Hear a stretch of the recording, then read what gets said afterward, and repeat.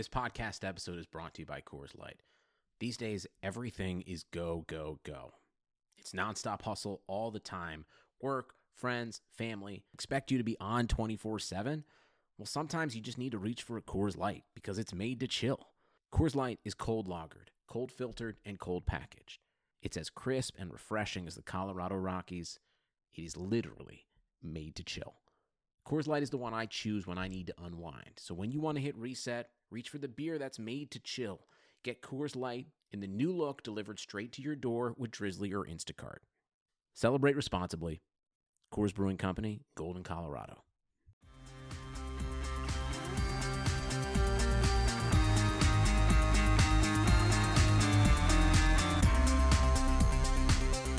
Hello, everyone, and welcome to another episode of the Hardwood Knocks podcast. My name is Dan Favale, coming at you with my super duper, incredibly esteemed, awesome times awesome, fantabulous, spectaculario, knows now because of Ricky Rubio that advanced analytics are terrible and bad for the game of basketball, co-host Andrew D. Bailey. Before we get started with our biggest question for each Western Conference team for the rest of this season, as well as our 3/4 poll report cards, I just want to remind, implore, beg, plead with everyone to continue rating, reviewing, and subscribing to us on iTunes. We can be found wherever you get your podcasts, but that is still the best way to let us know that you are out there, that you are listening. We listen to a lot of team-centric basketball podcasts, and they are spectacular, but they should not have more ratings than us when we're covering the entire league. So throw us those ratings, 5 stars only, leave some feedback in the comment section there. Andy and I are always skulking around trying to see what you guys are saying. And yes, we have noticed that the numbers have gone up lately. So again, we really appreciate it. If you have done all that, if you have subscribed, please continue recommending us, shouting us out on Twitter, letting people know that they need more Andrew D. Bailey in their lives. With that out of the way, we get to the most important question of everyone's day that we ask 1 to 3 times per week. Andy, how are you doing? I'm doing pretty good. Are you sure after that Jazz loss? I was going to say I'm still recovering from that meltdown by the Utah Jazz last night, but I think we're going to talk about them a little bit later in the episode this time. But yeah, other than that, it's been all right. That was not a fun fourth quarter. And what was the probability that they were going to lose when you looked it up? Well, I didn't look it up till after the game, but around 7 minutes left, Unpredictable gave them a 97% chance to win. They were up by 10. Ricky Rubio checked in, and 3 minutes later, they were down by 1. You know what else is crazy? So then they get down by 6, and then they scored 7 straight and retook the lead with like 30 seconds left. And Snyder put Rubio in again. They took him out. They scored 7 straight. Then they put him back in. And losing the lead the last time wasn't his fault. But as soon as he checked in, I thought, what's going on? I don't know how much more evidence they need. But we're going to end up wasting a bunch of time with me ranting about the Jazz. It was just a really interesting finish to that game. Yes, we'll let you get to your rant once we get to them, but we'll start at the top of not the top, but alphabetically, we'll start at the top of the Western Conference, and that will bring us to the Dallas Mavericks, whose vitals at the moment, if my thing would scroll over, there we go, they are 20th in offensive efficiency, 18th in defensive efficiency, 23rd in net rating, 27 and 36 overall. As always, by the way, these vitals are all from cleaning the glass. Just in the interest of getting both of them out of the way, both of us gave them a B. Dallas has not been a spectacular basketball team since the last time we recorded this. They're 7-12 with a bottom 5 net rating. That being said, the roster just underwent the overhaul following that Kristaps Porzingis trade, and they're not necessarily trying to win basketball games. We know that they want their pick to convey this year, but if they end up in the top 5 of the lottery, once you get outside the top 3, maybe that's not a great place to be, but their core gets super interesting, I think, if they're moving forward, if they end up sneaking into one of those top 5 lottery spots.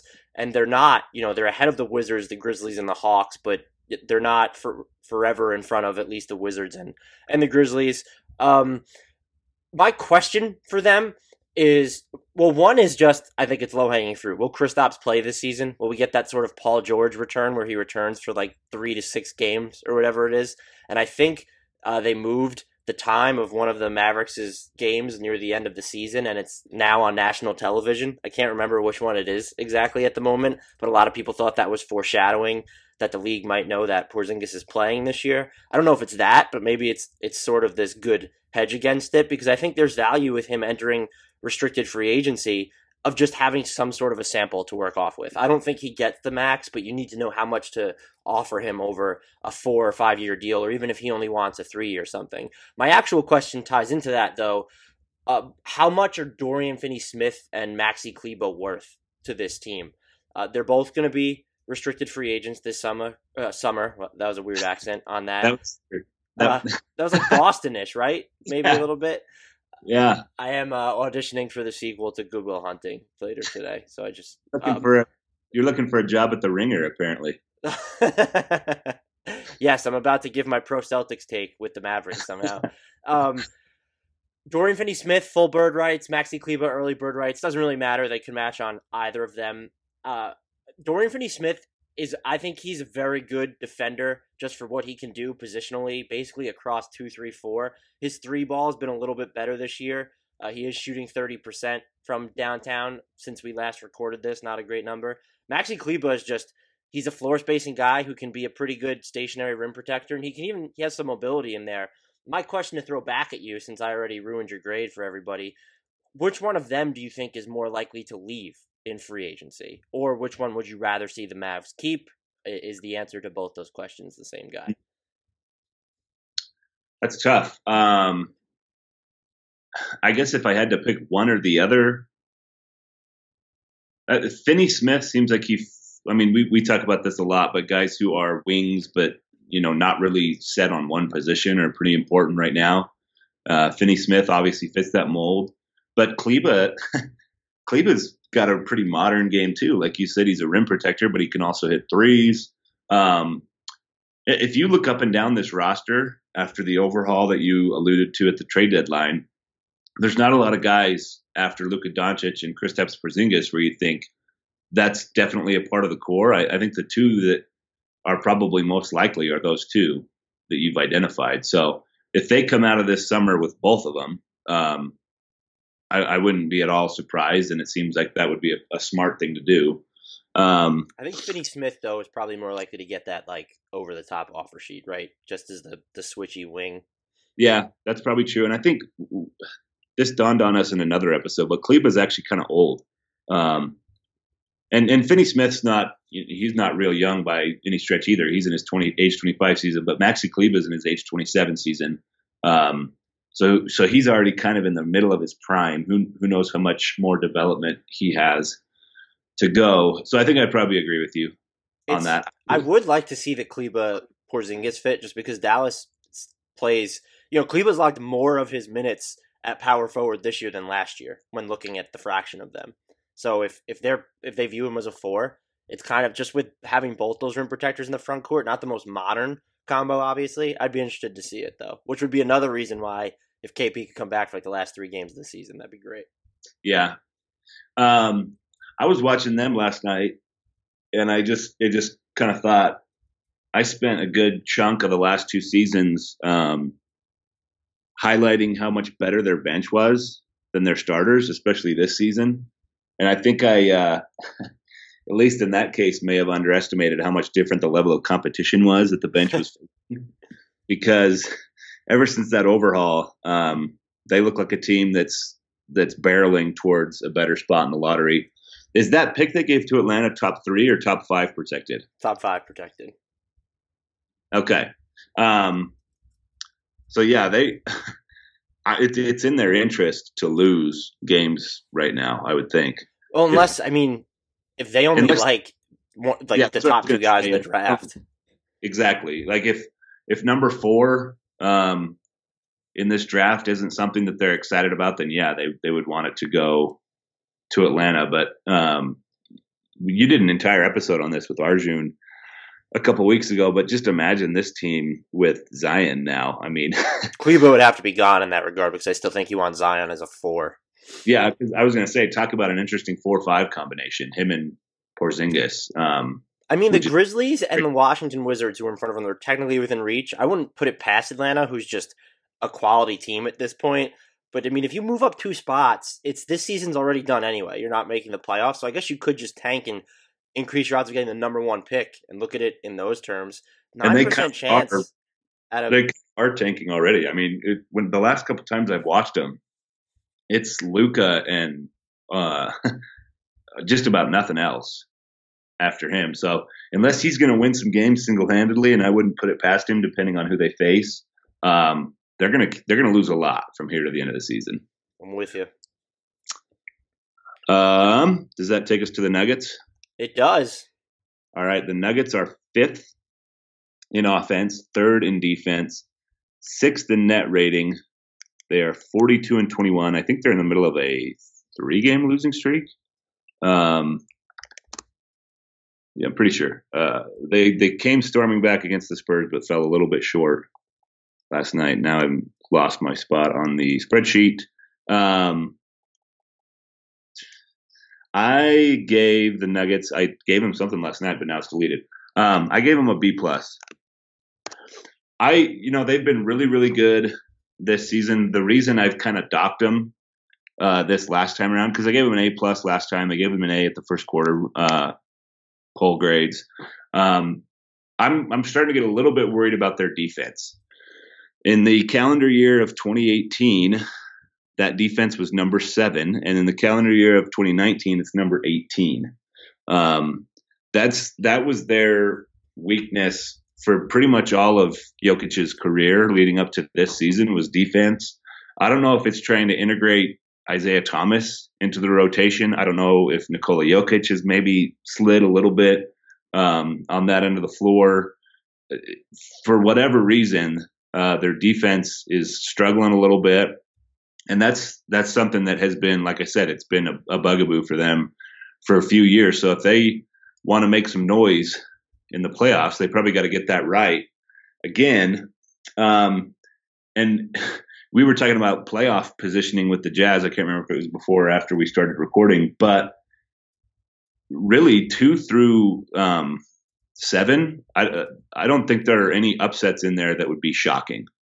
Like I could see the Jazz ending up 7th and beating the Nuggets in the first round. That wouldn't blow my mind. So they're going to have to get that defense right again to be able to really, make a push in the playoffs. I agree with you. I still gave them an A, and you kind of talked me out of just giving them the A+ that I've thrown across the board at them all year.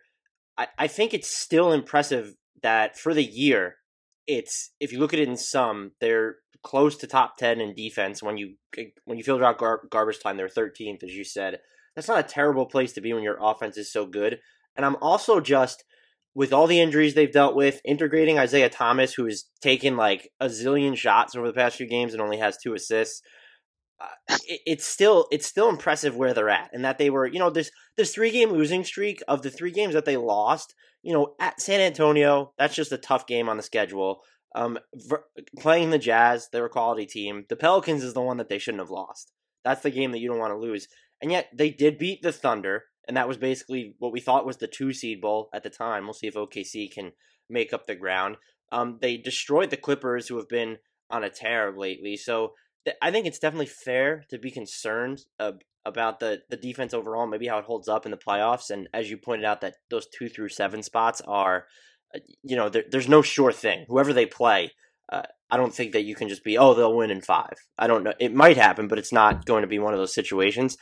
It just, when you look at the totality of their season and what I think they're capable of and what the defense can be when Paul Millsap's on the floor with Nikola Jokic, this is a team that scares me. I think more so than anyone in the West other than the Warriors. The Thunder are vying for my affections in that category still as well, but it's really hard for me when looking at the different levels of adversity that the Nuggets have faced for me to dock them too hard for their defense in 2019. And I think that's fair. And maybe I'm just holding him to a little bit higher standard than most people just because my Jokic stand him. But I just think there's another level for them to get to. And so, yeah, maybe I'm just being a little bit hard on him. I don't know. Fair enough. That brings us to the Golden State Warriors. They are first in offense, 11th in defense, second in net rating, 44 and 19 overall, which is just funny to say because when you consider all the early season drama that they had and how people think Kevin Durant's just gone and they're 44 and 19 and atop the Western Conference, they're the league's best offense. We both gave them A's. I'm ruining your grade for everybody else. My biggest question for this team is, can they survive with DeMarcus Cousins on defense in the middle? And I think we've seen specifically that against certain second units, they can. When he plays without Draymond Green, the Warriors' defensive rating is actually only a 101.3, which is fine. The offense is sub 100 points per 100 possessions, though, during that span.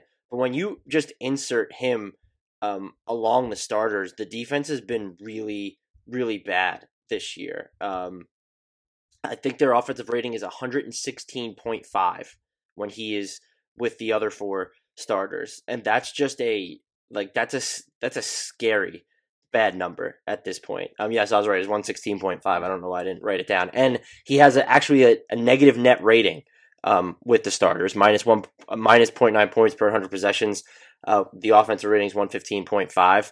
It's a lot of things. It's, can he get back in transition? It's, what are his rotations around the rim going to look like? But I'm wondering what this means for Golden State in the playoffs with what type of role that he is going to play. Is he just not? Is he going to be someone in the postseason that closes games? It's really tough to say, and it hasn't been something that's necessarily been on the up and up. The defensive rating, they've only played in 2 of the past 5 games since Golden State's dealing with injuries to Klay Thompson, but the Warriors starting lineup defensive rating is 127.6 in the past 26 minutes that they played together. So this is a concern that's going to leak into the postseason. It's one that the Warriors can easily overcome, but we talk a lot about DeMarcus Cousins' role and how he's going to react to it. The postseason is going to be the biggest test. We haven't really seen any just spurts or fits of emotion when he gets pulled. Maybe part of that's because he's fouled a ton of people, so he's sometimes had no choice to get pulled. And I think there was one instance where he looked unhappy to come out. I'm just wondering if that's going to be exacerbated on the league's biggest stage in the postseason. Again, I don't think it's a real hurdle when they're trying to get and win the NBA Finals. I'm just curious to see not even what it does to the chemistry, just what they do with him and how he reacts to it. So I posted these numbers a couple days ago. They might be a little bit different now, but Golden State's plus 0.8 points per 100 possessions with Cousins, Durant, and Curry all on the floor. That's in the 58th percentile. They're plus 16.4 points per 100 when Katie and Curry are on and Boogie is off, which is 98th percentile. And then they're minus 2.2 when Boogie is on and Katie and Curry are off, 39th percentile. And as soon as they announced that they were signing Andrew Bogut, or as soon as it was reported that they were signing Andrew Bogut, my first thought was, in a vacuum, I don't think many people would say that Bogut is a better player than DeMarcus Cousins, but he might just fit that starting lineup better. And I don't think they will start him over Cousins. That was just my first thought. It has been a really interesting experiment, the Boogie Cousins era in Golden State. I can't imagine it's going to last beyond this season. And now I'm starting to wonder, it seemed like at the time when he signed such a small contract that it was like, let me rehab my value, enter free agency again next summer and try to make some money. Can you imagine anyone giving him a max this summer? No. I mean, if it's a 1-year type deal, maybe, but no, he's not getting the max. Yeah, I just can't see that either. And like you said, I gave the Warriors an A. I think every time we do this, we kind of have to nitpick because at the end of every discussion about the Warriors, that's the same takeaway. They're still the prohibitive favorites to win the title. I think it would be pretty crazy, be pretty shocking to see them get beat in the Western Conference side of the bracket. It would be shocking to see them get beat by Milwaukee or Toronto, even though I think those are probably the two best challenges for them It's stuff like this again, it's just sort of nitpicking. Now Siri thinks I'm talking to her. Siri's always butting in. Durant's been shooting 30.2% from three since we recorded our halfway point grades, and about 31.7% over his last 10 games. And that would, for most teams, we might ask, does that mean anything? It doesn't matter. It still feels inevitable and over. He can't get his mind off the Knicks every time he shoots a three. Yeah, well, him and Kyrie are going to be very miserable in New York if they go there together, mind you. I think it was Zach Lowe. I can't remember. I can't remember if it was Zach Lowe's podcast or Bill Simmons, but they were like, when those two are teammates, you think they'll be like, why? You're just as miserable as I am. What were we thinking? I think it was Lowe and Jason Concepcion. They were talking about it on his podcast. It's a fair point. I mean, Kyrie Irving is. I'm like hesitant to call players moody ever since the whole. I'm like, I try to be sympathetic or think, what if they actually just deal with a ton of anxiety and this is really weighing on them mentally? And I get that fame has to be exhaustive, but Kyrie and KD they seem so unhappy. And it's just, there's a level of it where, like, you can't be in this business and complain the way that you are. And then a lot of it just comes off as hypocritical. And we had the long conversation about Kyrie, but he comes out on Monday talking about, I did want the fame and now I don't anymore. And it was like a little less than a year after he released Uncle Drew. I was going to say the funniest part about that was how many people like instantly pointed out the fact that he was in Uncle Drew. I can't imagine anybody was holding a gun to his head to make that movie. But yeah, it's gotten. And again, I think they both could have easily made this season easier on them by taking the way Klay Thompson. We went through this, or the way Kemba Walker's handled free agency this year, where essentially he said, "No, I've already talked about it." Yeah. So it's just been a really bizarre way to handle everything. Speaking of people wearing cranky pants, we're going to talk about Chris Paul's Rockets. The Houston Rockets are 3rd in offense, 25th in defense, 11th in net rating, 38 and 25 overall. We were in lockstep again, so I'm going to ruin your grade. Both of them, we both gave them B pluses. Chris Paul has been, before I get to my question, has been just a lot better since coming back. His finishing at the rim is up, shooting a higher percentage on his pull-up threes, and that's going to do a lot for the Rockets, who are just very much tied to the livelihood of their offense with the defensive regression that they've encountered this season. Since we last recorded this, and this ties into my question, they're 22nd in defensive rating, which is an improvement overall on the season. I'm wondering if the defense has another level for the playoffs, and my guess is no, but it's the team is. It seems like they're compensating for the switchability that they don't have and just the raw talent that they don't have on the defensive end by trying to force a ton of turnovers, and it's just really not working. The Rockets are, since we last recorded this, they're 25th in opponent free throw attempt rate. They need to grab a defensive rebound, and I know a symptom of that is Clint Capella wasn't rebounding as well to start the year, and then he's out for a ton, so you're playing a little bit smaller, and you don't really have a ton of true fours on this team. Kenneth Reed is weird because they've played him at some 4, but you'd probably rather play him at the 5, but it's not good defensively when he's at the 5. They're 29th in opponent offensive rebounding rate since we last recorded this. And they're also 3rd to last in rim protection. They're allowing 67.9% shooting at the rim since the halfway mark. And again, a symptom of that is Clint Capella's injury. He's back now, but he was out for a good chunk of this. I'm just wondering, they do a fairly good job of not allowing a ton of uncontested three-pointers. You've had good moments from James Harden in the post, and Chris Paul even looks, there are nights where he looks just incredible defensively, and the metrics still love him on defense overall when you look at ESPN's defensive real plus-minus. Kemba Walker, I forget what day it was, but he torched the Rockets just in the first half of one of the games, and then CP3 just decided to guard him for the rest of the game, basically, and he really didn't even score in the second half. He took like 2 shots when Chris Paul was defending him. It was just out of control, and it reminded you what this team might be capable of. And it gave some credence to the Rockets are still the biggest threat to the Warriors crowd. I don't know if I'm willing to go there. They might have as good a chance as anyone when you just look how tightly packed that 2 through 7 gaggle is in the Western Conference. But are they going to be able to pick it up a notch anywhere? They certainly need to rebound better if they're going to be this first round lock or something to get out of that in the playoffs. And I'm looking at their personnel. Maybe Mon Shumpert plays better for them. I don't know if this defense has another gear that it can kick into, or a switch that it can flip, so to speak. Yeah, this is another team that, like I was saying with the Nuggets, probably does need to find that next gear if they're going to really make some noise in the playoffs. I think there is still an argument that they're probably the best Western Conference challenger for the Warriors, because we've seen them do it before, even though this team it's quite a bit different than it was last season, and that's the reason their defense is so much worse than it was last season. But I actually thought about giving them a lower grade just because it just kind of felt like, on balance, they've been worse than they were last season. But then I thought Clint Capella missed a big chunk of time. Chris Paul missed a big chunk of time. And before Chris Paul's injury, he didn't quite look like himself. Since he's come back, he's been a lot better. He's averaging like 17 and 9, shooting pretty good percentages. So maybe they're just now starting to find the form that they're going to need going into the playoffs, which would be a good thing. The one thing that it's almost like we've become kind of numb to James Harden at this point, but he's now been averaging over 40 points a game since December 8th. Almost 3 months. That is 38 objectively absurd. Yeah.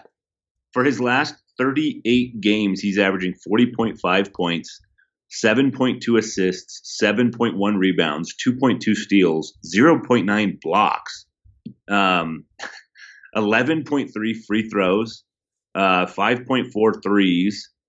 The numbers are just insane. Taking 27 shots a game over that stretch.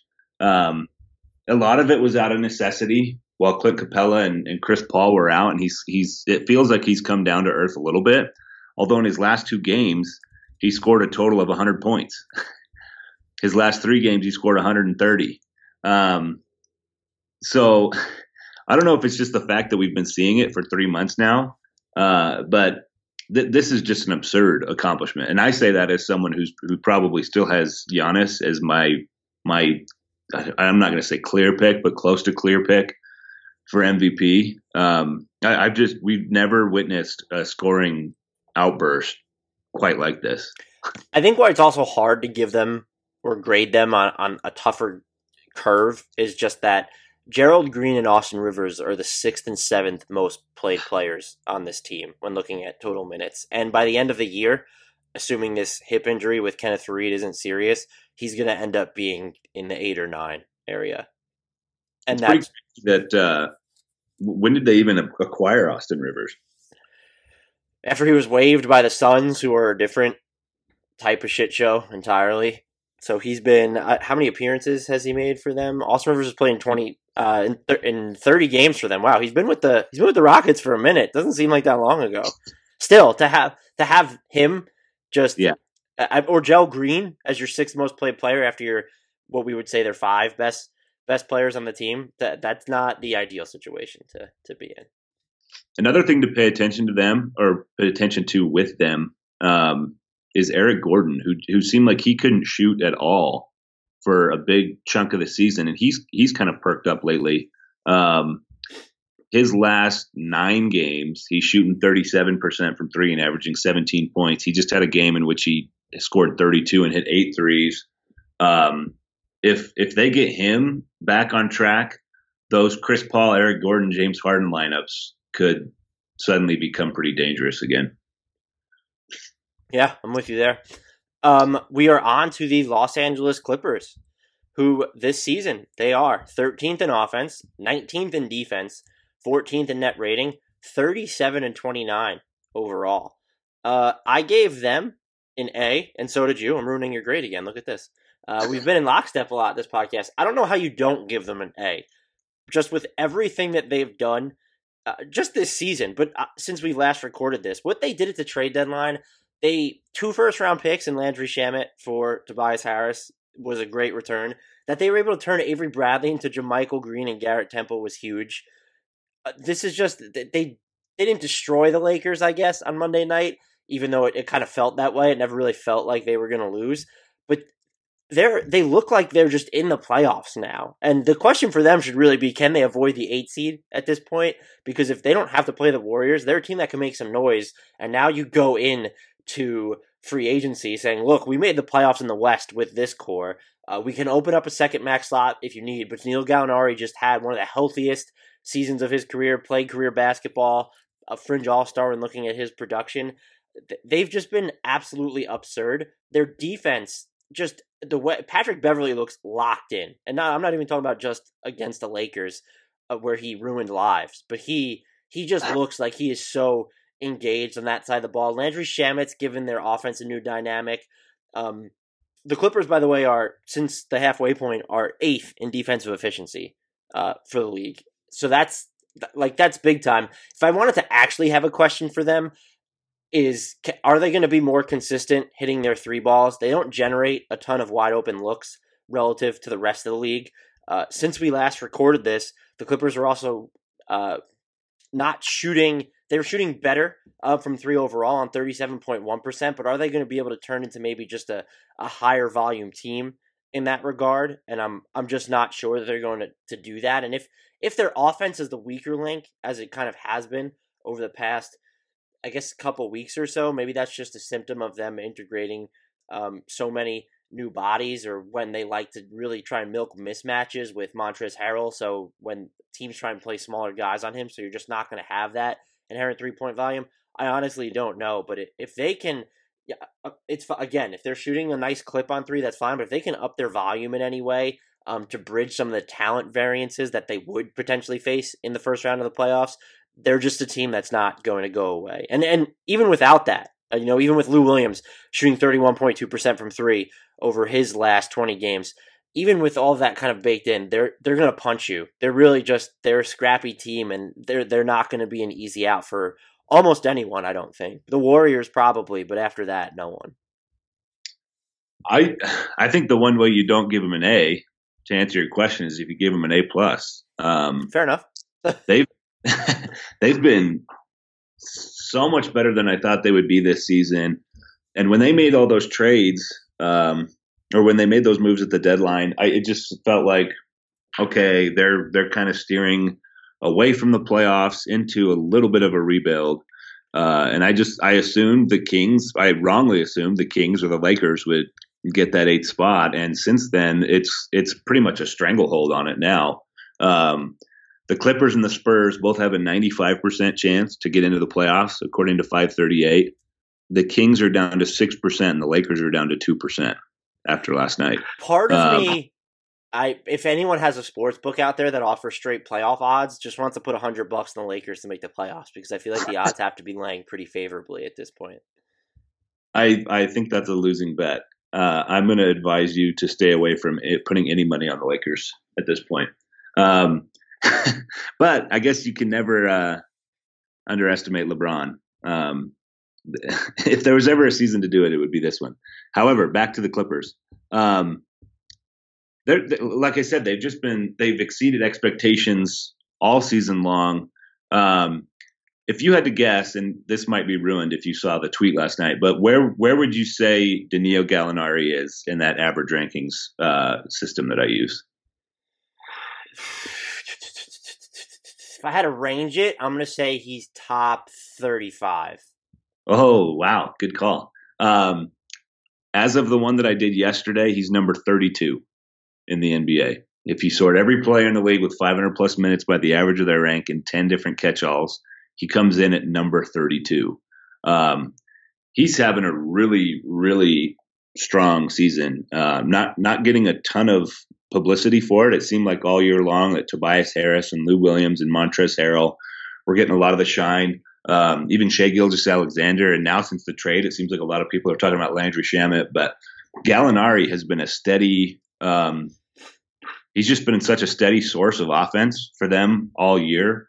And one really nice thing, knock on wood, is that he's been healthy this whole time. He's a big part of why they have exceeded expectations. So yeah, I think the Clippers are an easy A, and again, the only thing that could maybe be different is if we gave them an A+. They've been fantastic. A fun Gallo stat that I found is there have been 99 seasons in which a player has averaged more than 20 points, 5 3-point attempts, and 5 free throw attempts per 36 minutes. His true shooting percentage among that 99 season group ranks 9th. So he's just having an historically efficient season. I wonder how many of those seasons he's had. He's actually only had one of them. Okay, just this one. Yeah, his true shooting percentage has been just bonkers. Is really, I don't know that I'd have to look at his 3-point volume overall, but I don't know that. I'm sure he's had like the free throw attempts. He's always been good at getting to the line, but his true shooting percentage this year is just absolutely bonkers. So there are only a handful of guys with multiples. Could you guess? I bet you can. The player who leads all in NBA history with it. That's got to be hard. Yeah, he has 7. Durant and Lillard and Lou Williams have 5, tied for second. Lou Williams is another guy who can just his free throw drawing is almost more frustrating than Harden's to me sometimes. It's almost, and that's why you sometimes don't even. He's shooting 31.2%, like I said, from 3 over his last 20 games, and it's like, oh, he gets to the line 8 times per game though, so who cares? He's getting to the line 7.7 times per game in under 29 minutes per game.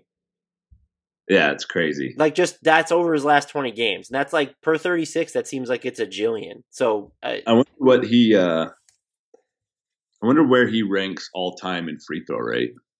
That's a question for another day, but it's got to be up there. He's at 9.8 free throw attempts per 36 minutes over his last. He's got to be really high for players who are his height or lower. You know what I'm saying? I mean, I'll look that up for you while you riff on those good old Lakers. Okay, so the Lakers, and I just had that dude with the Lakers chain pop into my head right as I said that. That's never good. They are 21st in offense, 14th in defense, 22nd in net rating, 30 and 34. I gave them a B at the halfway point. You gave them a C+. I'm giving them an F at the 3-quarter mark. I know that's a significant drop off from the B that I'm giving them, but I'm just looking at their entire year in totality, their season in totality, and I'm stretching it all the way back into free agency when they signed JaVale McGee, Lance Stevenson, Rajon Rondo. At the time, every one of those moves was they were all head scratchers, and I think every one of those guys has played pretty much exactly how we could have expected. I don't know what Pelinka and Magic were thinking when they built this team after the LeBron signing. I mean, obviously everybody's, they get their kudos for signing LeBron. Good job. I think do they? I was going to say, I think they could have had anybody in that front office and still had him. LeBron wanted to be in Los Angeles. He wanted to be on the Lakers. So I don't think it mattered all that much who was in the who was in the front office. I'm so worked up about the Lakers I can't even talk. They're just a mess at this point. The coaching situation is a mess. If they fire Luke Walton and replace him with Jason Kidd or Mark Jackson or Ty Lue, everything you hear about the Lakers is just crazy at this point. I don't know what else to say. I'm sure I had a question for them. I was supposed to. Should they tank is kind of my question. At what point will it be like LeBron's got a lingering hamstring soreness? We're going to shut him down for the last few weeks. It seems like at some point they got to do that. Like you said, it's not crazy to not count out LeBron James. He's been the best player in the league for over a decade, although I think it's pretty clearly not him this season. No, he might not even be top 5 at this point. Yeah. So I mean, I hesitate to rule them completely out. But at this point, I would be very, very surprised if they were able to turn it around. They're going to have to start a 6 or 7 or 8 game winning streak right now to get back into contention. And they're just running out of time. They're down to about 20 games left in the season. At some point, you just gotta. I don't know why they're adding more mileage to LeBron at this point. I mean, at some point they've got to consider shutting it down. Yeah, I'm with you there. I wasn't as harsh. I gave them a C- just because I do think they've dealt with a ton of injuries, losing Lonzo Ball. Brandon Ingram missed the Clippers game. We still have to factor in the LeBron groin injury. I actually had it was definitely a typo when you were talking. I saw that I had a B- penciled in for them. I certainly was not giving them I was surprised when I saw that. They're just, and it's turned. Their defense has just not played well anymore. That was one of their bright spots. And since we last recorded this, Los Angeles is 29th in defensive efficiency since the halfway mark of the season. The only team behind them is the Phoenix Suns. Never good company to keep. 5-13 during that span. LeBron goes into playoff mode and they completely crater. It seems like teammates, particularly Kyle Kuzma, I think it's been on 2 occasions now, has been visibly frustrated when LeBron doesn't play defense. And he's just getting blown by everybody. When they're facing up against him. It happened against the Clippers, and I know he likes to get those blocks from behind, but it's bad. You don't get to say I'm going into playoff mode and then continue to quarter ass it on defense. I don't even know. That might even be giving him too much credit there. So I don't have anything to add to what you said. It's just that firing Luke Walton now to me would be stupid because you bilk yourself of looking at the pool of other coaches that could potentially get fired this year. What if I don't even know what would be a good example. So then maybe that just proves that they could fire him anyway and bring Ty Lue in and they won't find a better replacement. But what if there's just a better name? What if Alvin Gentry gets canned by the Pelicans? He'd be an interesting name for that team, in my opinion. What if the Jazz drop to 8th, get waxed in the first round, and they fire Quinn Snyder because they don't think that they're going to make these big changes in free agency? That's an unlikely scenario. I'm just saying you kind of cheat yourself out of those scenarios, and he's not a great coach, and some of his lineups, even with the roster he has, they just don't make sense. I forget which game it was where he was closing with KCP instead of Reggie Bullock, and I don't know that Rondo should really be closing any games even when he's playing well, but everything that's wrong with this team is something that everyone basically saw coming. It's not a surprise. They can't shoot consistently enough. They don't generate enough, or at least lately, wide open 3-point attempts for a team that's surrounded by LeBron James. And their half-court offense is even stagnant for a team that has LeBron James and really likes to sometimes slow things down and really just attack from ISOs. Sometimes there just seems like there's no ball movement. It's Rondo dribbles up, gives it to LeBron, back to Rondo, back to LeBron, and they haven't moved. Like, they're just in these same spots. So they're not going to make the playoffs, and that's going... I know you said you're ready for LeBron not to be in the playoffs. I'm going to be a little bit... I'll be here for the jokes for it, but I'm going to be a little bit disappointed to not see him in the postseason. Last thing I'll say about the Lakers, too, is I don't know how serious of a candidate Jason Kidd is, but when you see the difference between the Bucks last season and this season, I just don't understand how you can go after him. They need Fred Hoiberg. He's shown that he can lead stars. Just kidding. Yeah, it's crazy to me. I looked up your Lou Williams thing. There have been 110 players, 6'1" or shorter, who have played at least 10,000 minutes over their career. Lou Williams is 8th in free throw attempt rate. Who's ahead of him? Did you say 6'4" or shorter? 6'1" or shorter. Oh, okay, 6'1". Is I'm going to guess Iverson? No, he is 10th. I'm going to see if you can get even one of these names. I don't think you're going to get any of them. Jeez. Yeah, Iverson's the only one I had off the top of my head. Yeah, this is a tough one. So number 7, John Stockton. Okay, wow. Number 6, Tiny Archibald. Number 5, George King.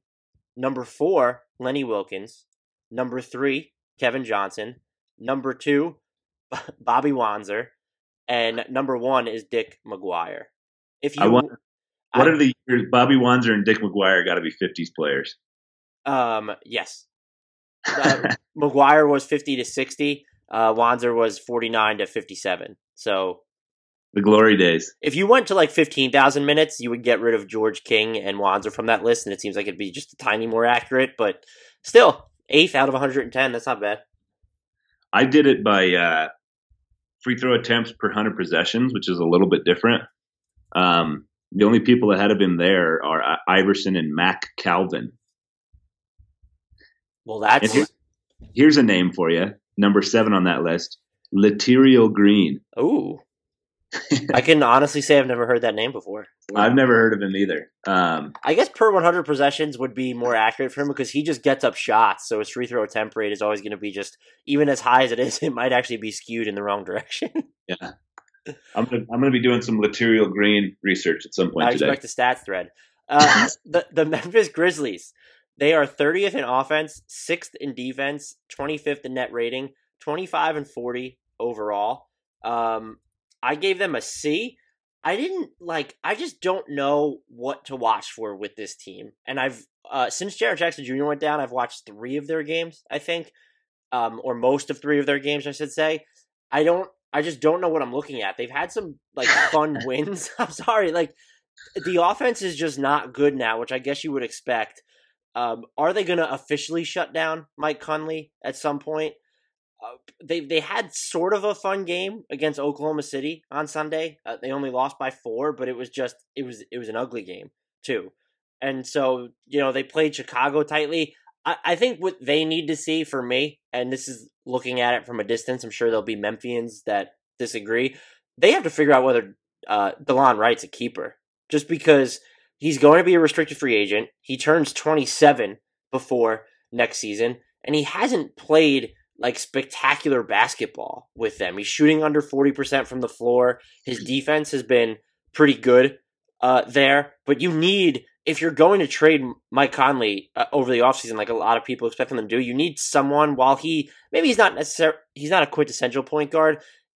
If you're going to invest in him at all, if you're going to give out contracts, you need to be sure that there are these long-term pieces. And a guy who's shooting 39.2% from the field with you and 20% from 3, his passing has been pretty good since he's been there. But again, can he lead an above-average offense? I don't know. And that's a question they have to ask because he was functionally the centerpiece of that Marc Gasol trade.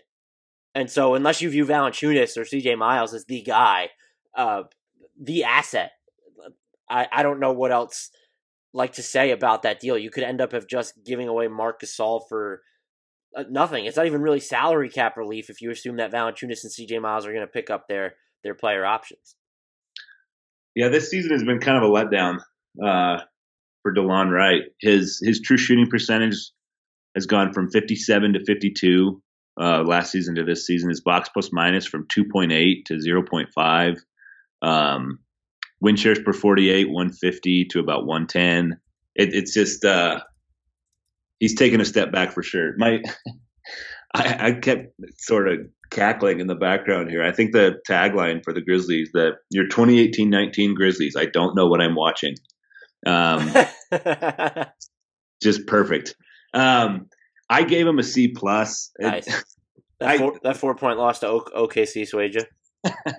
What swayed me is their defense. I'm just going to give them a little bit of credit for being a top 10 defense.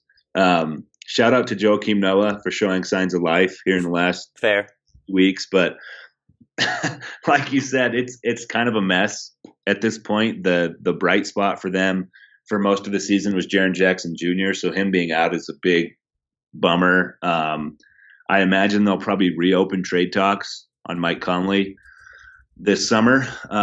Who knows if they'll get better or worse deals for him. He'll be 6 months older. I don't know if that's that big of a deal. But yeah, there's just kind of, I don't know, a lot of question marks. A lot of Avery Bradley too. And he's actually not. Yeah. Him against OKC, he was just, he's playing so well for them. I would say he's been better. That I'm starting to wonder whether they're going to guarantee next year's salary, take this year's top 5 prospect or whoever they get, run it back with Conley and Jackson Jr. and him and Valanciunas and try and make the playoffs again. That's what they seem like they might be playing themselves into. Avery Bradley has become one of my favorite eye test versus stats guys. But he's actually, like you said, he's been really good with the Grizzlies. Slashing 49, 42, 94. Yeah. I mean, he doesn't get to the foul line, but still. And he's averaging 4.2 assists per game. I can honestly say I did not know that. No, I wouldn't have known that either. I knew he was shooting the lights out. I did not know that. My favorite Avery Bradley season will always be the one when he averaged 6 rebounds a game for the Celtics. And it was even higher. It was like around 8 for a big chunk of that season. But just an interesting career. It'd be cool if he kept this up, but I am skeptical. Minnesota Timberwolves. Okay, I got to get back to the beginning of this thing. 11th in offense, 20th in defense, 15th in net rating, 29 and 34 record.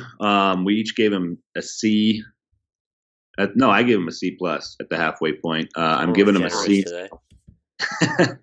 I've dropped him down to a C. They're not quite as they're not quite as far down the what am I watching scale as the Grizzlies that you just invented.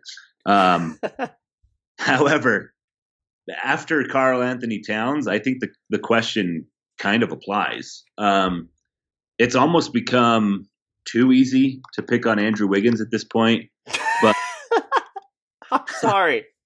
Where is this the first year of his huge contract, or is that next year? No, that's this year. He's making $25.5 million, shooting 39.6% from the field, 33% from three, which is actually right in line with his career average, 70% from the line.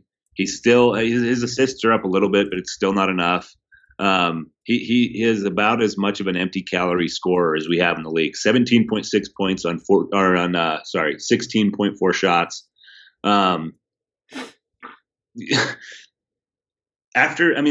are the two big name guys. But after that, I think you have to get like real basketball nerdy to find guys who you want to invest some long-term interest in. I mean, Tyus Jones has always been interesting to me, but I'm starting to wonder, is he ever going to have a consistent spot in the rotation on this team?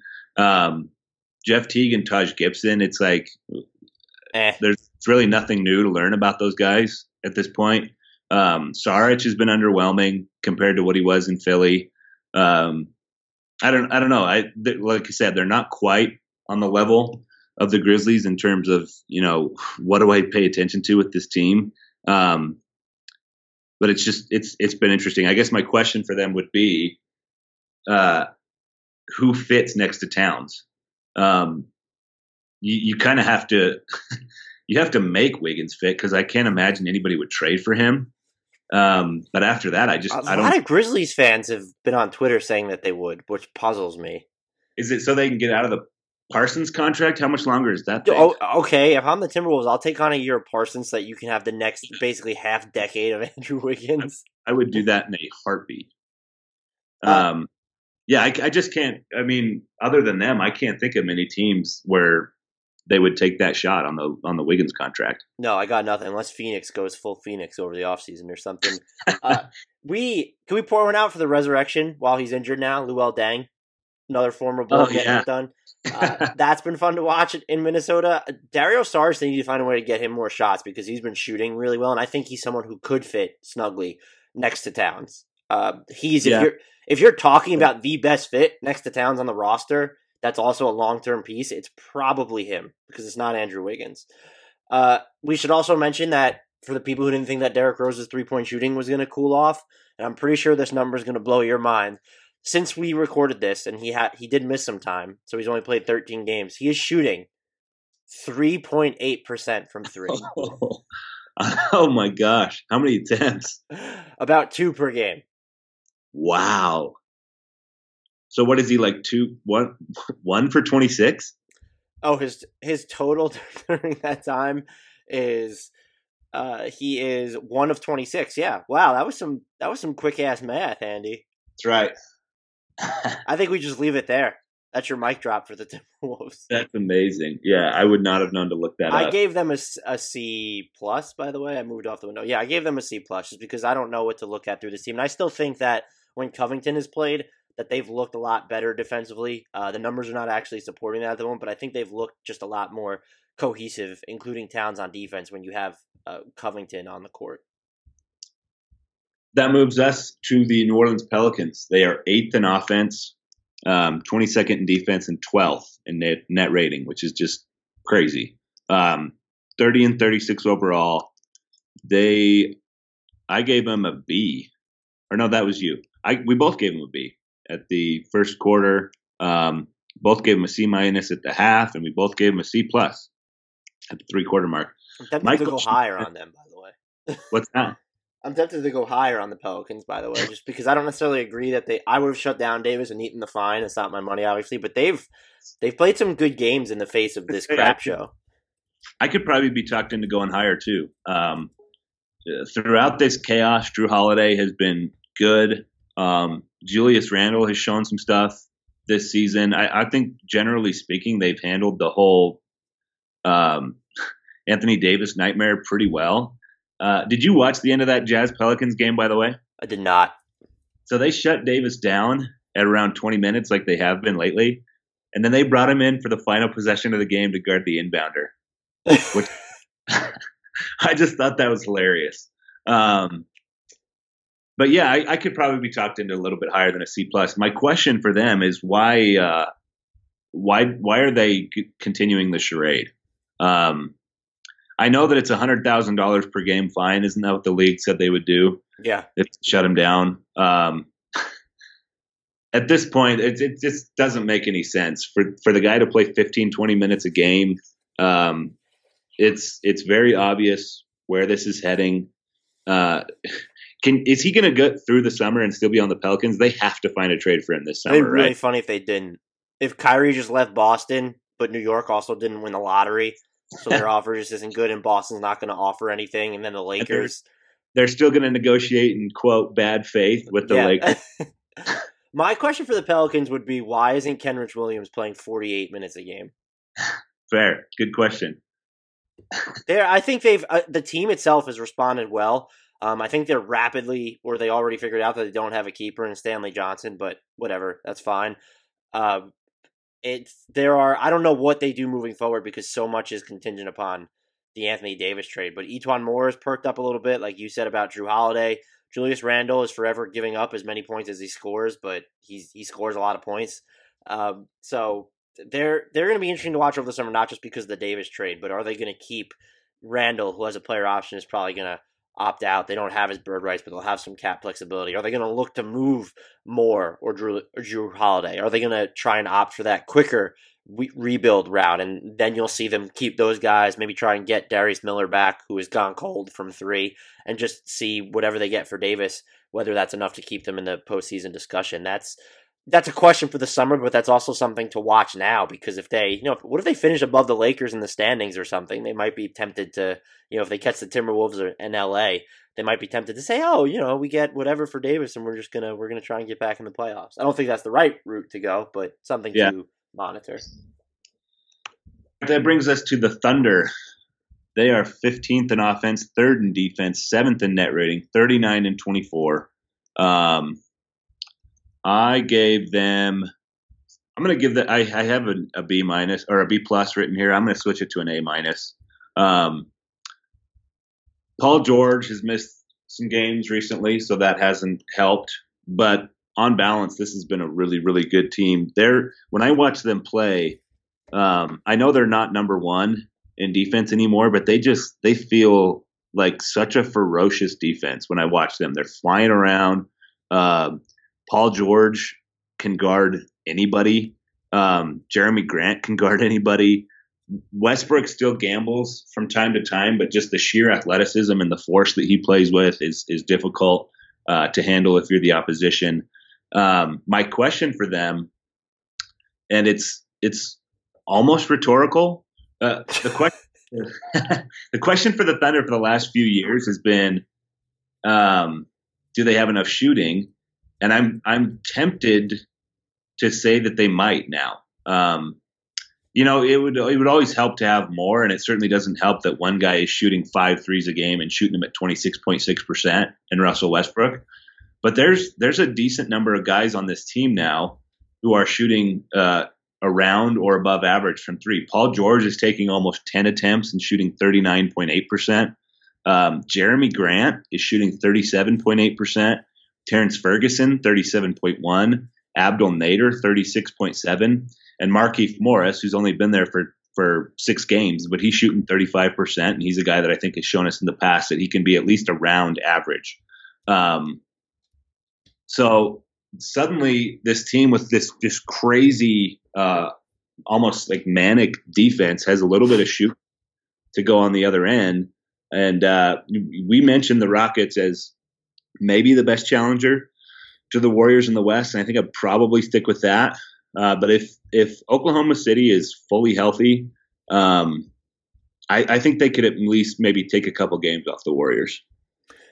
Yeah, I gave them an A- as well, and I'm tempted to go A. And my points about them were the same on the shooting. Since January 1st, they are tied for 5th in three-point accuracy. I would not have guessed that. Since the halfway point when we recorded for them, Paul George is shooting 42.4% from deep on 11.9 threes per game. Wow. Dennis Schroeder is at 39.3% on almost 5 attempts per game. Jeremy Grant's at 45.8% on 3.5 attempts per game. Terrence Ferguson's at 37.1% on almost 5 attempts per game. You already rattled off Markieff Morris's numbers.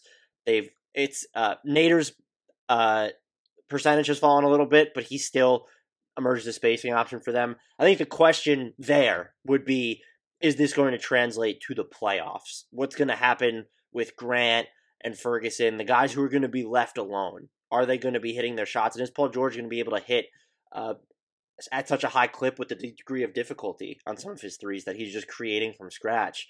I would bet on him before I bet on some of the other guys hitting a ton of wide open looks in the postseason. But if they're going to get anything close, Jeremy Grant doesn't have to shoot 46% from three for them to be a team with enviable or adequate spacing. They just need these guys to hit some shots, and so right now they're overcorrecting.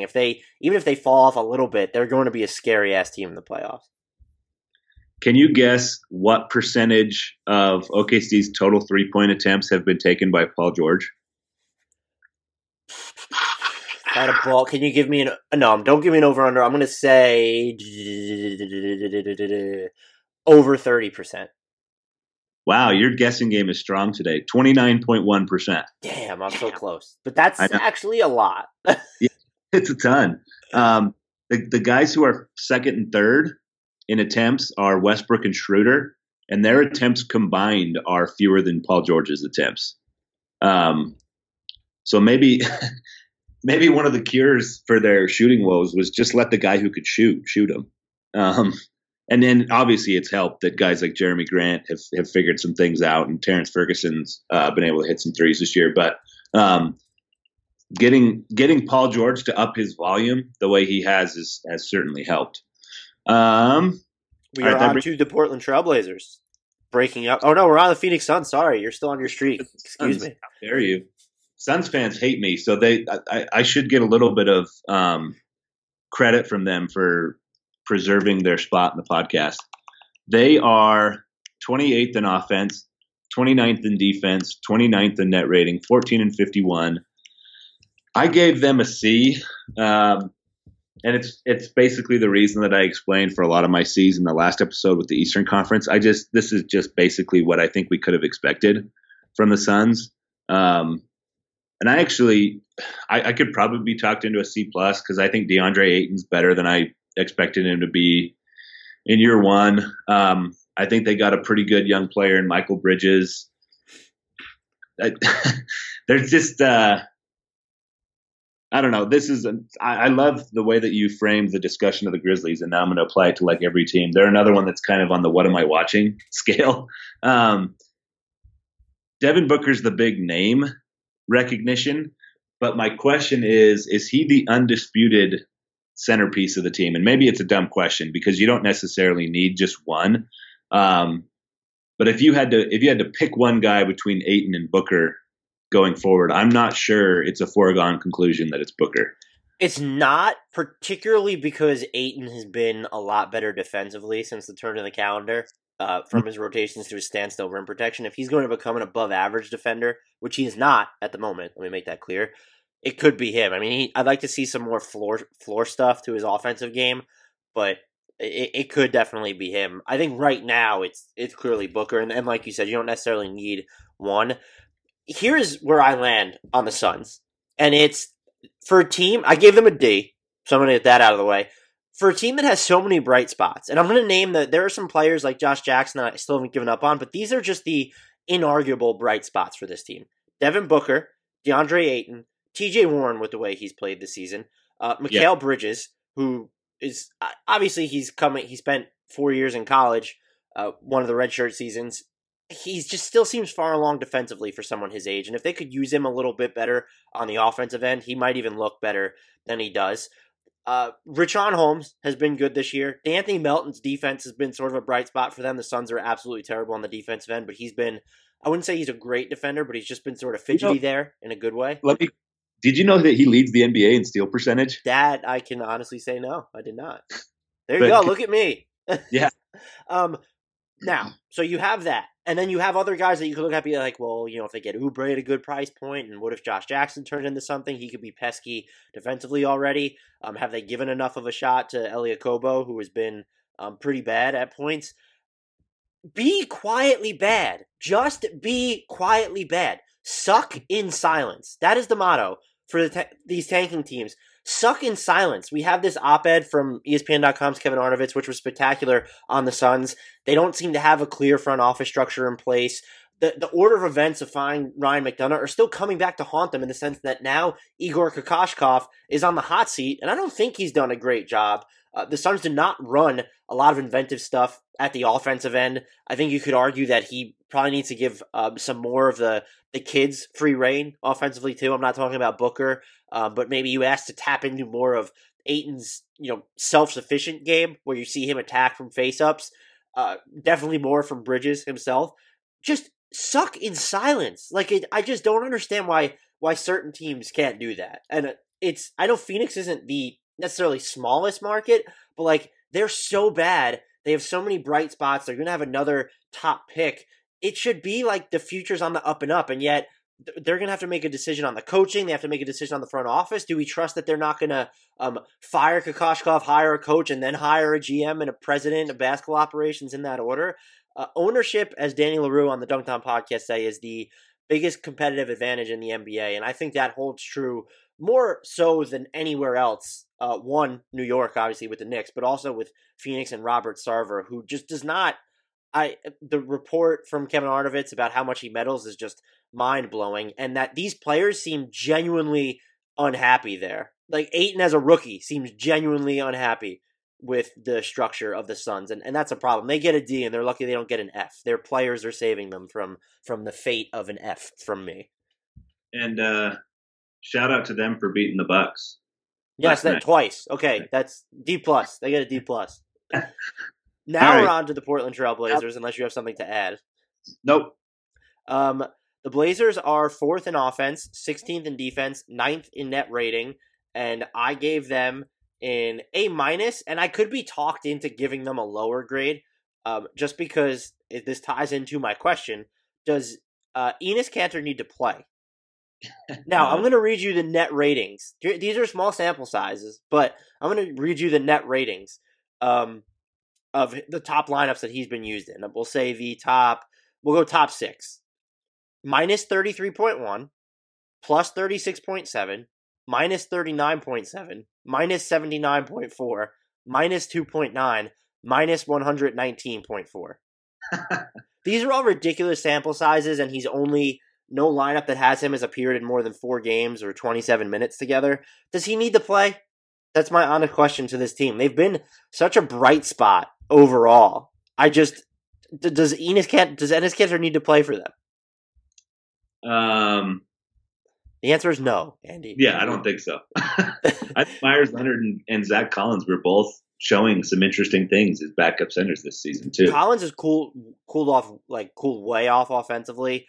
And I know that Kanter gives you kind of a hub inside, not necessarily similar to what Nurkic can do, but it's just that other body. I'm not, just no. And maybe, if they think that they need the offensive rebounding because Mo Harkless and Rodney Hood aren't shooting well from 3 over the past couple of weeks, I sort of get it, but no, it's not doing it for me. Can you guess who leads the Blazers in box plus minus? Nurkic. Yes, correct. That was an easy one. I've been following your catch-all ranks all year, so that was a good one. I think Lillard is still ahead of him in the averages. I'm quite certain of that. He's cooled off from 3 lately too. This team could need some people to get hot from downtown. Yeah, and Rodney Hood will give you the occasional explosion off the bench type of a game, but you're right. They could use a little bit of a boost. in shooting. As far as your question, I don't think they really should or really need to be playing Enes Kanter. So right now, Lillard is 11th in average rankings, and Nurkic is 15th. I'm going to give them an A-. This is another team I had penciled in as a B+, but I'm going to bump them up. It feels like it's been 2 or 3 years in a row now that it's like, well, the Blazers have kind of hit their ceiling. It's time to blow it up. It's time to trade McCollum, get a bigger shooting guard who can guard some more people next to Lillard. But year after year, they just keep plugging along. They keep making the playoffs. Last year, they were the number 3 seed. Right now, they're very much in contention for a 3 seed again. They're not like terribly far behind the Nuggets for number 2. I don't think they'll catch them. But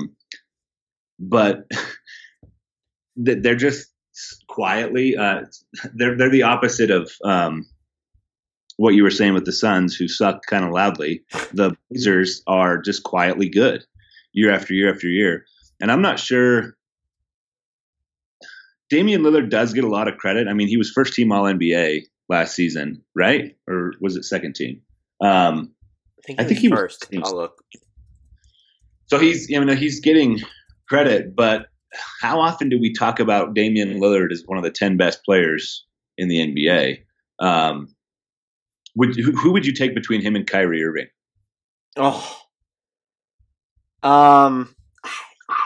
Kyrie's younger but has the knee problems. Lillard was first team All-NBA last year, by the way. And if factoring in, like, I mean, I would take Lillard just because he's clearly a better leader with the way that the Boston's locker room is falling apart. That's just not even a question. Yeah. And I think basketball wise, you could probably even make an argument for Lillard there. So the leadership thing just puts it way over the top. This is just a team that's year after year quietly very, very solid. This is a team where continuity has worked. Terry Stotts has been there for a while. Damian Lillard has been there for a while. And it seems like as long as you've got those two pieces in place, you're in pretty good shape. Yeah, they're also the team where perception can just shift on a whim, though, because it's just because I guess of how tightly contested the West is. If they go in the first round in that 4-5 matchup and then get obliterated by the Rockets in 5 games, then all of a sudden we're going to be singing a different tune. Not saying that's what's going to happen, but I feel like our perception and interpretation of their performances is waxed and waned a lot more than a lot of the other playoff locks in the West. All right, the Sacramento Kings are 19th in offense, 15th in defense, and 20th in net rating. They're 32-31. I gave them an A. Gave them an A at the halfway point as well. Like I said earlier, it looks like they're going to miss the playoffs. Their chances are down to 6%. The Clippers are getting surer and surer footing every game on that spot. But 63 games into the year to be over 500, I don't think many people could have predicted that before the season started. And now there's a bunch of legitimate bright spots on this team. We just went through this with the Suns, but the Kings have De'Aaron Fox, looks like a great leader.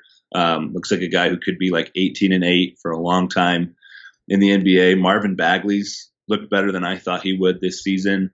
I love Buddy Hield. Harry Giles has shown some things as a passing big man. There's a lot of interesting things to pay attention to with the Kings. My question for them is really focused on this season. I don't think it's going to matter in the long run, but I'm just wondering what happened to Nemanja Bjelica. It seems like they're sort of falling out of the playoff race coincided with him falling out of the rotation.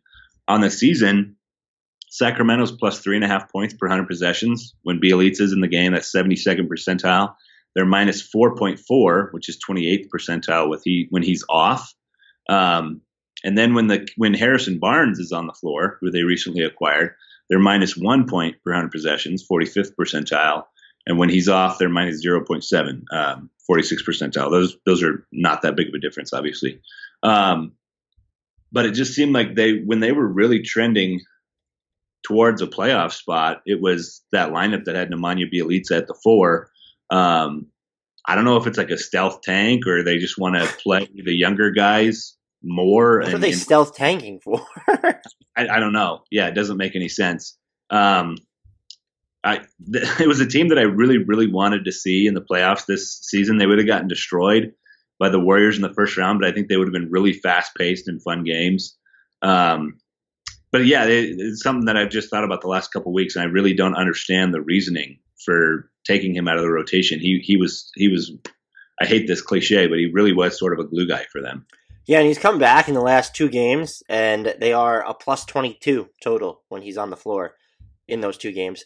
There you go. I think there's an opening now for him to get more minutes while Bagley's dealing with his, I think it's a left knee sprain at the moment.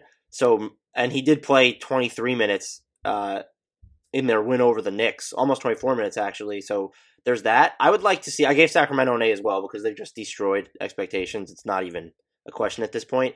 I want to see more of I'd like to see a lot of, Giles and Bjelica on the floor together. That especially with Bagley out, I think that's something that could work. Or you could go Barnes and Bjelica as your front court, or you could go Barnes and Giles. We haven't seen enough of that, and there's been drips and drabs of this for them. They've played a few possessions with each combo, but I think that's really where they could. It's going to hurt your defense in a lot of those instances, but Willie Cauley-Stein doesn't do enough defensively for you anyway, and a lot of stuff he does on the court for them is just they don't need. It's replaceable. So I would like to see them really go into, you can call it a small ball model, but let's get these just hyper versatile Bjelica at the 5 with Barnes at the 4, or Giles at the 5 with Barnes at the 4 combinations running, and then let Bagley be more of an extension of that when he comes back. I'm not talking about just Bagley and Giles, which is something we've seen more of in recent weeks when Bagley's been healthy. But, let's go Bagley and, Barnes, or more of Bagley and Bjelica. And I think if you're still going for the playoff berth as they should, you're right, that Bjelica absolutely belongs in the rotation. For sure. That brings us to the San Antonio Spurs. They are 6th in offensive efficiency, 23rd in defensive efficiency, 13th in net rating. They're a tough team to grade. I gave them a B. So I was in lockstep with you right there as well. Their defense is, and that's the question for them. So since the last time we recorded this, they're 27th in defensive efficiency, which is an absolute problem. During that time span, they are the worst team in the league at protecting the rim. They don't give up. They don't give up a ton of wide open 3-pointers, but opponents during that time are also shooting like a jillion% on wide open threes against the Spurs. When you look at their 4 factors too, the Spurs actually rate fairly favorably during this past stretch. They are 2nd in opponent offensive rebounding percentage. They don't go after turnovers, but we know that. They're 4th in opponent free throw attempt rate. Where they just really start to get killed is because teams are going to shoot maybe not a ton of looks against them at the rim, but they're going to shoot a high percentage. They're 27th in opponent effective field goal percentage. And when you combine that with the absence of consistent 3-point defense, again, their scheme makes it so that they're never just going to give up a ton of these looks. It really becomes a problem. And I also think that if defense, not that it's not going to be their priority, but if they're playing this bad defensively as it is, then let's go nuclear. And I want to see more LaMarcus Aldridge and Rudy Gay 4-5 combinations for them. And that maybe that's just something that gives them even more of an offensive advantage, because the offense has been, as their numbers prove, pretty good this year. And Derek White has been a revelation for them when he is healthy, and Bryn Forbes has had plenty of his moments. I also like Davis Bertans. Let's go really small, play Gay and Bertans, and just lean into that. Again, if your defense is that compromised already, I don't see the harm in trying it. And the other question for them, as it is for so many of these other teams, is can they avoid that 8 spot? Because they will get destroyed by this Golden State team. Anyone will, but they'll get absolutely annihilated. Yeah. They're kind of the inverse of what they've been in so many years with Greg Popovich, where it was always like you can just count on San Antonio having a good defense. And I guess we probably could have seen that coming with an aging LaMarcus Aldridge and DeMar DeRozan replacing Kawhi Leonard. So they're a team that, I gave them a B as well. They're a team that I think has slightly exceeded my expectations. I thought the swap from Leonard to DeRozan, even though Leonard didn't play last season, I just thought that's going to be a big step down in terms of your main wing, but they've gotten really nice contributions from guys that you already mentioned. Like Rudy Gay is a really interesting and fun story to me. He's not talked about a ton, but he's a guy you can look at as that was a successful Achilles recovery. He's been great for them. Derek White is fun. Bertans is fun.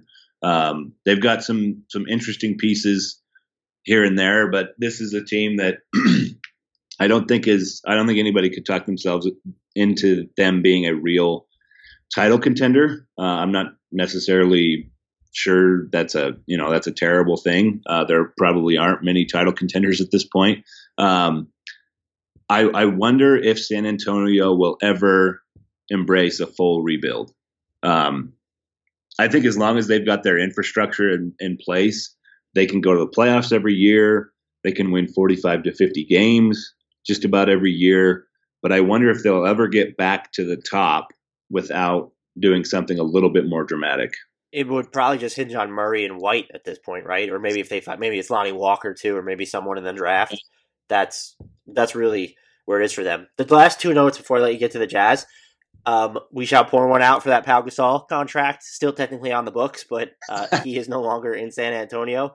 They're, without having his contract as a trade chip, they're basically locked into the roster next season too. It's just we're adding Murray and banking on the development of our young guys. Maybe we'll re-sign Rudy Gay. We have his early bird rights. Will they have the non-taxpayers mid-level? They probably will. I wonder who they could get for that. They're probably not going to make any substantial changes over the offseason either. And finally, can you guess how many possessions the Spurs have played with Davis Bertans at center and Rudy Gay at the 4? 5. 1. Yeah, embrace some small ball, Pop. Come on. I'm just saying, if your defense is that shitty already. Hey, no, I agree with you. I would love to see them steer into more stuff like that. Are you ready to talk about your wildly disappointing Utah Jazz, at least over the last 24 hours? Yes, over the last 24 hours, they have been a major disappointment. 18th in offense, 2nd in defense, 8th in net rating, 36 and 27. I gave them a B, and so did you. So they've been really good lately, and for the second year in a row, they're making a real serious charge in the second half. They've got the easiest remaining schedule in the league, so I think 50 wins is still in play for them.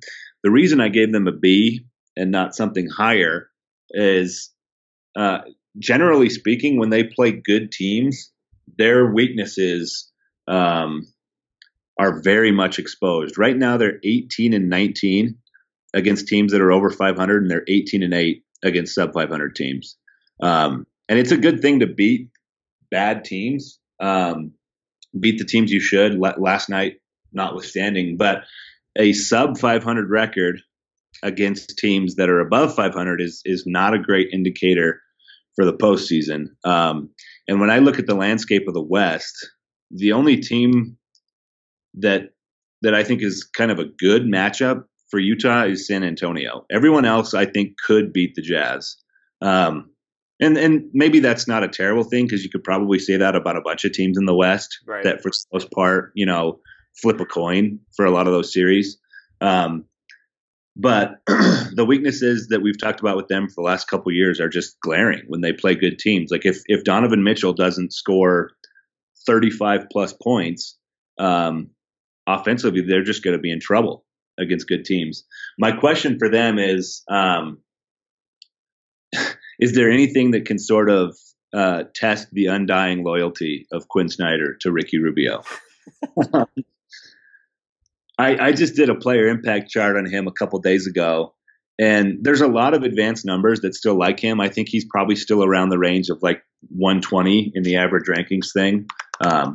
He's 125 right now. And if you figure every team has 5 starters, 5 times 30 is 150. So anybody in that like top 150 range is a starter level player. When he's on the floor, he doesn't look like a starting NBA player to me. As soon as he checked into that game in the fourth quarter, he just got blown by like he was stuck in mud by Frank Jackson. His defense on ball has been a real struggle this season. His shooting, he had an amazing closing kick to last year, And I kept thinking, well, maybe he'll do that again this season, but his shooting has just never come around this year. He's 32.7% from three. Teams, literally, if you watch them play, they don't bother to guard him at the 3-point line, which crowds things for a team that doesn't have a ton of spacing when Gobert and Favors are on the floor. The other option, the obvious one, is to move Mitchell to the 1 and play Royce O'Neal at the 2. That starting lineup has been good this season for them. I'm interested to see if Dante Exum will get a few more minutes when he comes back from his ankle injury. Long story short, the only 2 guys when I did that player impact chart whose net ratings were not made worse by Rubio was Mitchell and Exum. The rest of the team, their net ratings are worse when they share the floor with Rubio. So at some point, you think that, or I would think that Quinn Snyder is going to have to make some kind of an adjustment to his rotation because the Rubio minutes have hurt in many, many games. Yeah, it's I was actually going to say something about maybe you use Mitchell at the 1 with O'Neal too. And those lineups, when you play those 2 together without Rubio or Exum on the floor, they're really good defensively, 91st percentile. They're 28th percentile on offense, but you can get by on 107 points per 100 possessions, and that's, I would hazard, I'll have to filter it and change it, but I would hazard that combination has been better of late, particularly with the way Royce O'Neal has been shooting. I gave them a B as well. Something to at least to look forward to with them is they have the easiest schedule for the closing kick than any team in the league when you're looking at opponent winning percentage. That should at least ensure that they don't drop down to the 8 spot because they are, they're only 2 games in the loss column in front of the Spurs right now. And they are just getting good basketball. Derek Favors is playing really well. Kyle Korver, I feel like the past 2 or 3 games has decided that he's just going to shoot everything, and I'm totally okay with that. They need more out of Jay Crowder on offense. He's so good for what they can unlock defensively, but he needs to hit, I would think, more of his shots. The ones he's going to take inside the arc, 1, need to be of higher quality, but 2, you want to see him shoot better than average or slightly below average from 3. And I mean, you mentioned the Rubio minutes.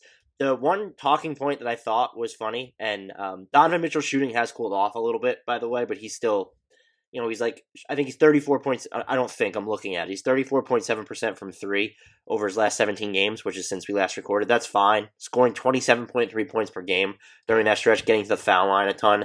And his playmaking seems like it's gotten a lot better. I did see Twitter was talking about I think it was Jazz Twitter, that they would rather have Derek Favors over Al Horford. I am going to disrespectfully tell those people that they are crazy. I know Favors is going to put up gaudier scoring numbers and rebounding numbers. What Al Horford does defensively, what he does as a floor spacer, what he does as a passer makes him clearly better than Derek Favors. Yeah. So I just wanted to put to bed that little discussion I saw taking place, because that I actually thought was impressively bonkers to even talk about. Yeah, I saw that as well. I too would take Horford. Right now in my average rankings thing, Horford is 30 and Derek Favors is 39. But especially on the build of this Jazz team, to have a guy who can reliably shoot threes like Horford and be sort of a high post distributor, kind of like Jokic is, he would unlock a lot. Not that there's any chance that Al Horford will be on the Jazz, but yeah, that was an interesting thing to see pop up on Twitter. One that I don't agree with either. Long story short, with the Jazz, I feel like there are lineups with them that have a higher ceiling than the one that they continue to trot out game after game after game. And I can't imagine after 2 years of this, I would be shocked if Quinn Snyder pulled Rubio from the starting lineup.